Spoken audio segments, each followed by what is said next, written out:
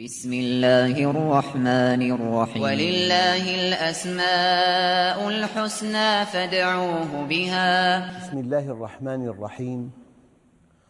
الحمد لله رب العالمين، والصلاة والسلام على سيدنا محمد الصادق الوعد الأمين. اللهم أخرجنا من ظلمات الجهل والوهم إلى أنوار المعرفة والعلم، ومن وحول الشهوات إلى جنات القربات. أيها الإخوة الأكارم، مع اسم جديد من أسماء الله الحسنى، والاسم اليوم المتين. الله جل جلاله سمى ذاته العلية بالمتين، وقد ورد هذا الاسم في آية واحدة في القرآن الكريم، ورد معرفاً بأل في قوله تعالى: إن الله هو الرزاق ذو القوة المتين. وقد ورد هذا الاسم أيضاً في السنة من حديث عبد الله بن مسعود حينما قال: أقرأني رسول الله صلى الله عليه وسلم إني أنا الرزاق ذو القوة المتين. أيها الإخوة، المتين في اللغة صفة مشبهة باسم الفاعل للموصوف بالمتانة، والمتين هو الشيء الثابت في قوته. أحياناً في قوة طارئة تزول، أما القوة الثابتة الأبدية تعني المتانة. الشيء الثابت في قوته الشديد في عزمه وتماسكه، والواسع في كماله وعظمته. ومتن يمتن متانة، أي قوي مع صلابة واشتداد. ويلحق بمعنى المتين معنى الثبات والامتداد، فيكون المتين بمعنى الواسع.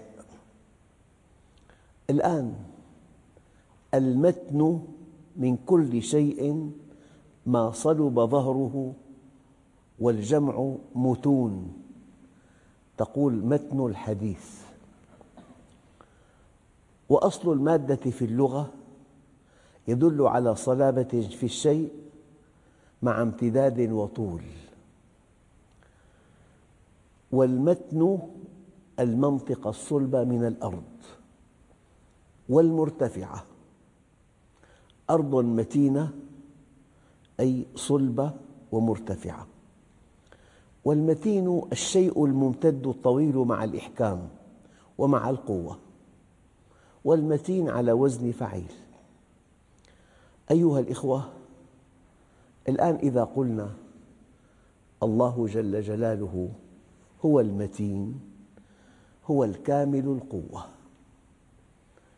في إنسان قوي لكن قوته ليست كاملة، أما جل جلاله ولله الأسماء الحسنى فادعوه بها، الكامل القوة، الذي بلغت قدرته أقصى الغايات، ولا يعجزه شيء في الأرض ولا في السماوات. قوة ثابتة، قوة مستمرة، قوة ممتدة في أي مكان، في أي زمان، في أي عصر. والله هو المتين البالغ الشدة، فالله شديد القوة والقدرة، والله متم قدرته وبالغ أمره. أيها الإخوة، أنت حينما تكون مع المتين تشعر بالقوة، تشعر أن أحداً لن يستطيع أن ينال منك، تشعر أنك في حفظ الله، تشعر أنك في رعاية الله، تشعر أنك في عين الله. بالمناسبة أيها الإخوة، في قوله تعالى: فإنك بأعيننا، يجب أن نعلم علم اليقين أن أية آية وجهت للنبي عليه الصلاة والسلام لكل مؤمن منها نصيب، لكل مؤمن منها نصيب بقدر إيمانه واستقامته وإخلاصه. فإذا خاطب الله النبي عليه الصلاة والسلام وقال له: فإنك بأعيننا، أي برعايتنا، بحفظنا، بتأييدنا، بتوفيقنا، فيا أيها المؤمن لك من هذه الآية نصيب. حتى إذا قال الله عز وجل: ورفعنا لك ذكرك، رفعنا لك ذكرك، وأنت أيها المؤمن حينما تخطب ود الله عز وجل يرفع الله لك ذكرك، حينما تخطب ود الله عز وجل يرفع الله لك ذكرك. أية آية تقرأها في القرآن الكريم وهي موجهة إلى النبي عليه أتم الصلاة والتسليم لك منها نصيب بقدر إيمانك وبقدر استقامتك وبقدر إخلاصك. فالله هو المتين الكامل القوة الذي بلغت قدرته أقصى الغايات ولا يعجزه شيء في الأرض ولا في السماوات. والله هو المتين البالغ الشدة، والله متم قدرته وبالغ أمره، متم قدرته وبالغ أمره. والله هو المتين المتناهي في المتانة، يؤثر في الأشياء ولا تؤثر به. والله هو المتين هو القوي في ذاته، الشديد الواسع، الكبير المحيط، فلا تنقطع قوته ولا تتأثر قدرته. والله هو المتين هو القوي الشديد المتناهي في القوة والقدرة الذي لا تتناقص قدرته. أنت لاحظ إنسان بالستين غير بالأربعين، كلما تقدمت به السن تناقصت قدرته. أيها الإخوة، والله هو المتين الذي لا يلحقه في أفعاله مشقة. أنت قوي لكن هناك حدود لقوتك، بعد جري 30 كيلومتر تصاب بالإعياء. فإذا قلنا الله متين يعني قدرته بالغة الشدة لا نهاية لها. والله هو المتين الذي لا يلحقه في أفعاله مشقة ولا كلفة ولا تعب.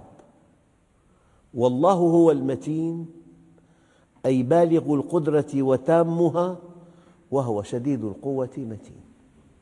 هذه الشروح لاسم المتين إذا شرحنا اسم الله الذي سمى به ذاته العلية: إن الله هو الرزاق ذو القوة المتين. أيها الإخوة، الآن في موضوع جديد متعلق بالمتين. حينما قال الله عز وجل: إن كيدي متين، الكيد هو التدبير. في آية ثانية: إنهم يكيدون كيداً وأكيد كيدا. أولاً، ما كل اسم فاعل يمكن أن يكون اسماً لله عز وجل إذا اشتق من فعله. إنهم يكيدون كيدا وأكيد كيدا، لا يجوز أن تقول إن الله كائد. قال العلماء، علماء البلاغة: هذا يسمى المشاكلة، يعني أعداء الله عز وجل قد يكونون أقوياء ويخططون ويمكرون ويكيدون، فالله سبحانه وتعالى يرد على كيدهم الظالم بتدبير حكيم يحمي به المؤمنين. هذا التدبير الحكيم الذي يحمي به المؤمنين يسمى كيداً. إنهم يكيدون كيداً وأكيد كيداً. سماه الله كيداً تسمية مشاكلة، سماه الله كيداً تسمية مشاكلة. يعني بعض علماء البلاغة يأتي بشاهد على المشاكلة. قيل لرجل سألوه: أنطبخ لك طعاماً؟ قال: اطبخوا لي جبة وقميصا. فجعل الجبة والقميص تطبخان كما يطبخ الطعام من باب المشاكلة. فقضية المشاكلة إنهم يكيدون كيدا، يتآمرون، يخططون، يوقعون الشر بالناس، لكن الله سبحانه وتعالى ولي المؤمنين. الله ولي الذين آمنوا يخرجهم من الظلمات إلى النور. فإذا كاد أعداء الله كيداً ظالماً لئيماً فالله عز وجل يدبر تدبيراً حكيماً عادلاً رحيماً يحمي به المؤمنين. من باب المشاكلة سمى الله جل جلاله تدبيره الحكيم الذي يحمي به المؤمنين سماه كيداً من باب المشاكلة. فهذا معنى قوله تعالى: إنهم يكيدون كيداً وأكيد كيداً. يستنبط من هذا الآية الكريمة التي تؤكد أن الله يدافع عن الذين آمنوا، والآية واضحة وقطعية الدلالة: إن الله يدافع عن الذين آمنوا. فإذا كنت مع الله كان الله معك. كن مع الله ترى الله معك.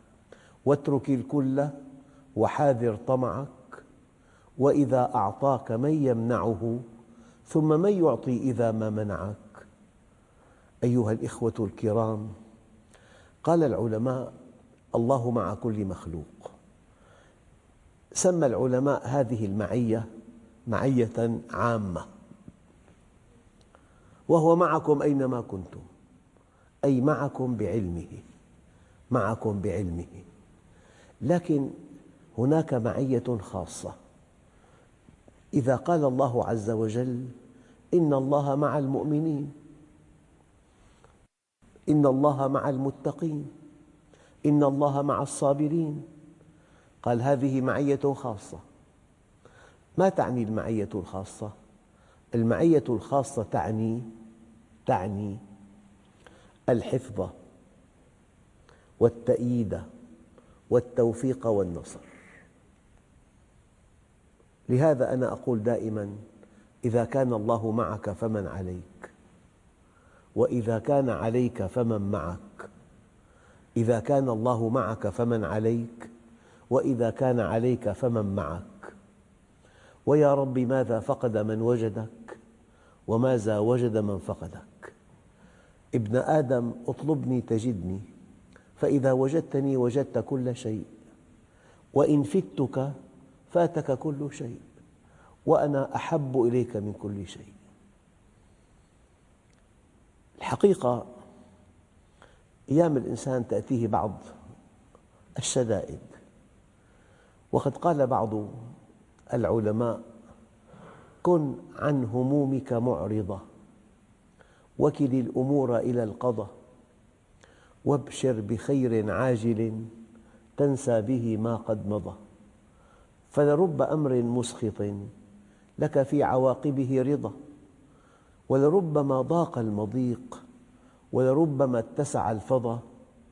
الله يفعل ما يشاء فلا تكن معترضا. الله عودك الجميل فقس على ما قد مضى. أيها الإخوة، إذن إن كيدي متين، تدبيري الذي أرد به على كيد الكافرين أحمي به المؤمنين، الله سماه كيد. إذن لا يجوز أن تقول إن الله كائد، إن هون الكيد كيد مشاكلة. أنطبخ لك طعاما؟ قال اطبخوا لي جبة وقميصا. الجبة والقميص لا تطبخان لكن تخاطان، فسمى هذا الإنسان خياطة الجبة والقميص طبخا مشاكلة لكلمة نطبخ لك طعاما، قال اطبخوا لي جبة وقميصا. أيها الإخوة، لكن ما معنى متين؟ إن كيدي متين، المعنى أن الإنسان في قبضة الله، ولن يستطيع أحد أن يتفلت من قبضة الله. ولا يحسبن الذين كفروا سبقوا إنهم لا يعجزون. يعني الإنسان مهما كان قوياً، مهما توهم أنه قوي، لا يستطيع أن يتفلت من قبضة الله.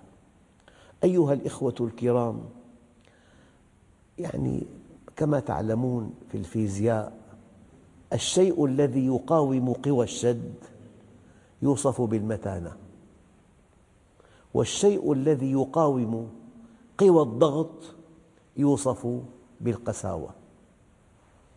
فأقسى عنصر في الأرض هو الألماس، ويأتي بعده ميناء الأسنان. أقسى عنصر في الأرض الألماس، يأتي بعده ميناء الأسنان. فمقاومة قوى الضغط توصف بالقساوة، لكن مقاومة قوى الشد توصف بالمتانة. أمتن عنصر في الأرض الفولاذ المضفور، فالتلفريك والمصاعد والجسور المعلقة تصنع من الفولاذ المضفور. لكن كلمة إن كيدي متين، يعني أنت مربوط بحبل من الفولاذ المضفور، مهما كنت قوياً لا تستطيع أن تتفلت من قبضة الله. من هنا كان عليه الصلاة والسلام يدعو ويقول: اللهم إني أعوذ بك من فجأة نقمتك وتحول عافيتك وجميع سخطك. من فجأة نقمتك وتحول عافيتك وجميع سخطك. إنسان بيكون بأوج نشاطه وقوته، خسر في الدماغ، أصبح طريح الفراش. يعني قد يضيق الشريان التاجي، يدخل في متاهة كبيرة. قد تنمو خلاياه نمواً عشوائياً، ورم خبيث. قد يتعطل كبده، تشمع في الكبد. قد تتعطل كليتاه، فشل كلوي. فأنت في قبضة الله. لا تقل أنا. في أي لحظة تصبح حياة الإنسان جحيماً لا يطاق. لكن أيها الإخوة، يعني في نقطة دقيقة جداً، وهي أن التعامل مع الله تعامل مقنن في قوانين. أحياناً تتعامل مع إنسان رئيس في دائرتك، مدير عام، يقول لك مزاجي سويعاتي، ما بتعرف متى يرضى ولا متى يغضب. يغضب بلا سبب أحياناً ويرضى بلا سبب، فالتعامل معه صعب جداً. أما في مدير عام آخر في عنده قواعد، الدوام عنده شرط، والإنجاز شرط، وحسن العلاقة مع الآخرين شرط. فأعطاك قواعد إذا طبقتها تكسب رضاه.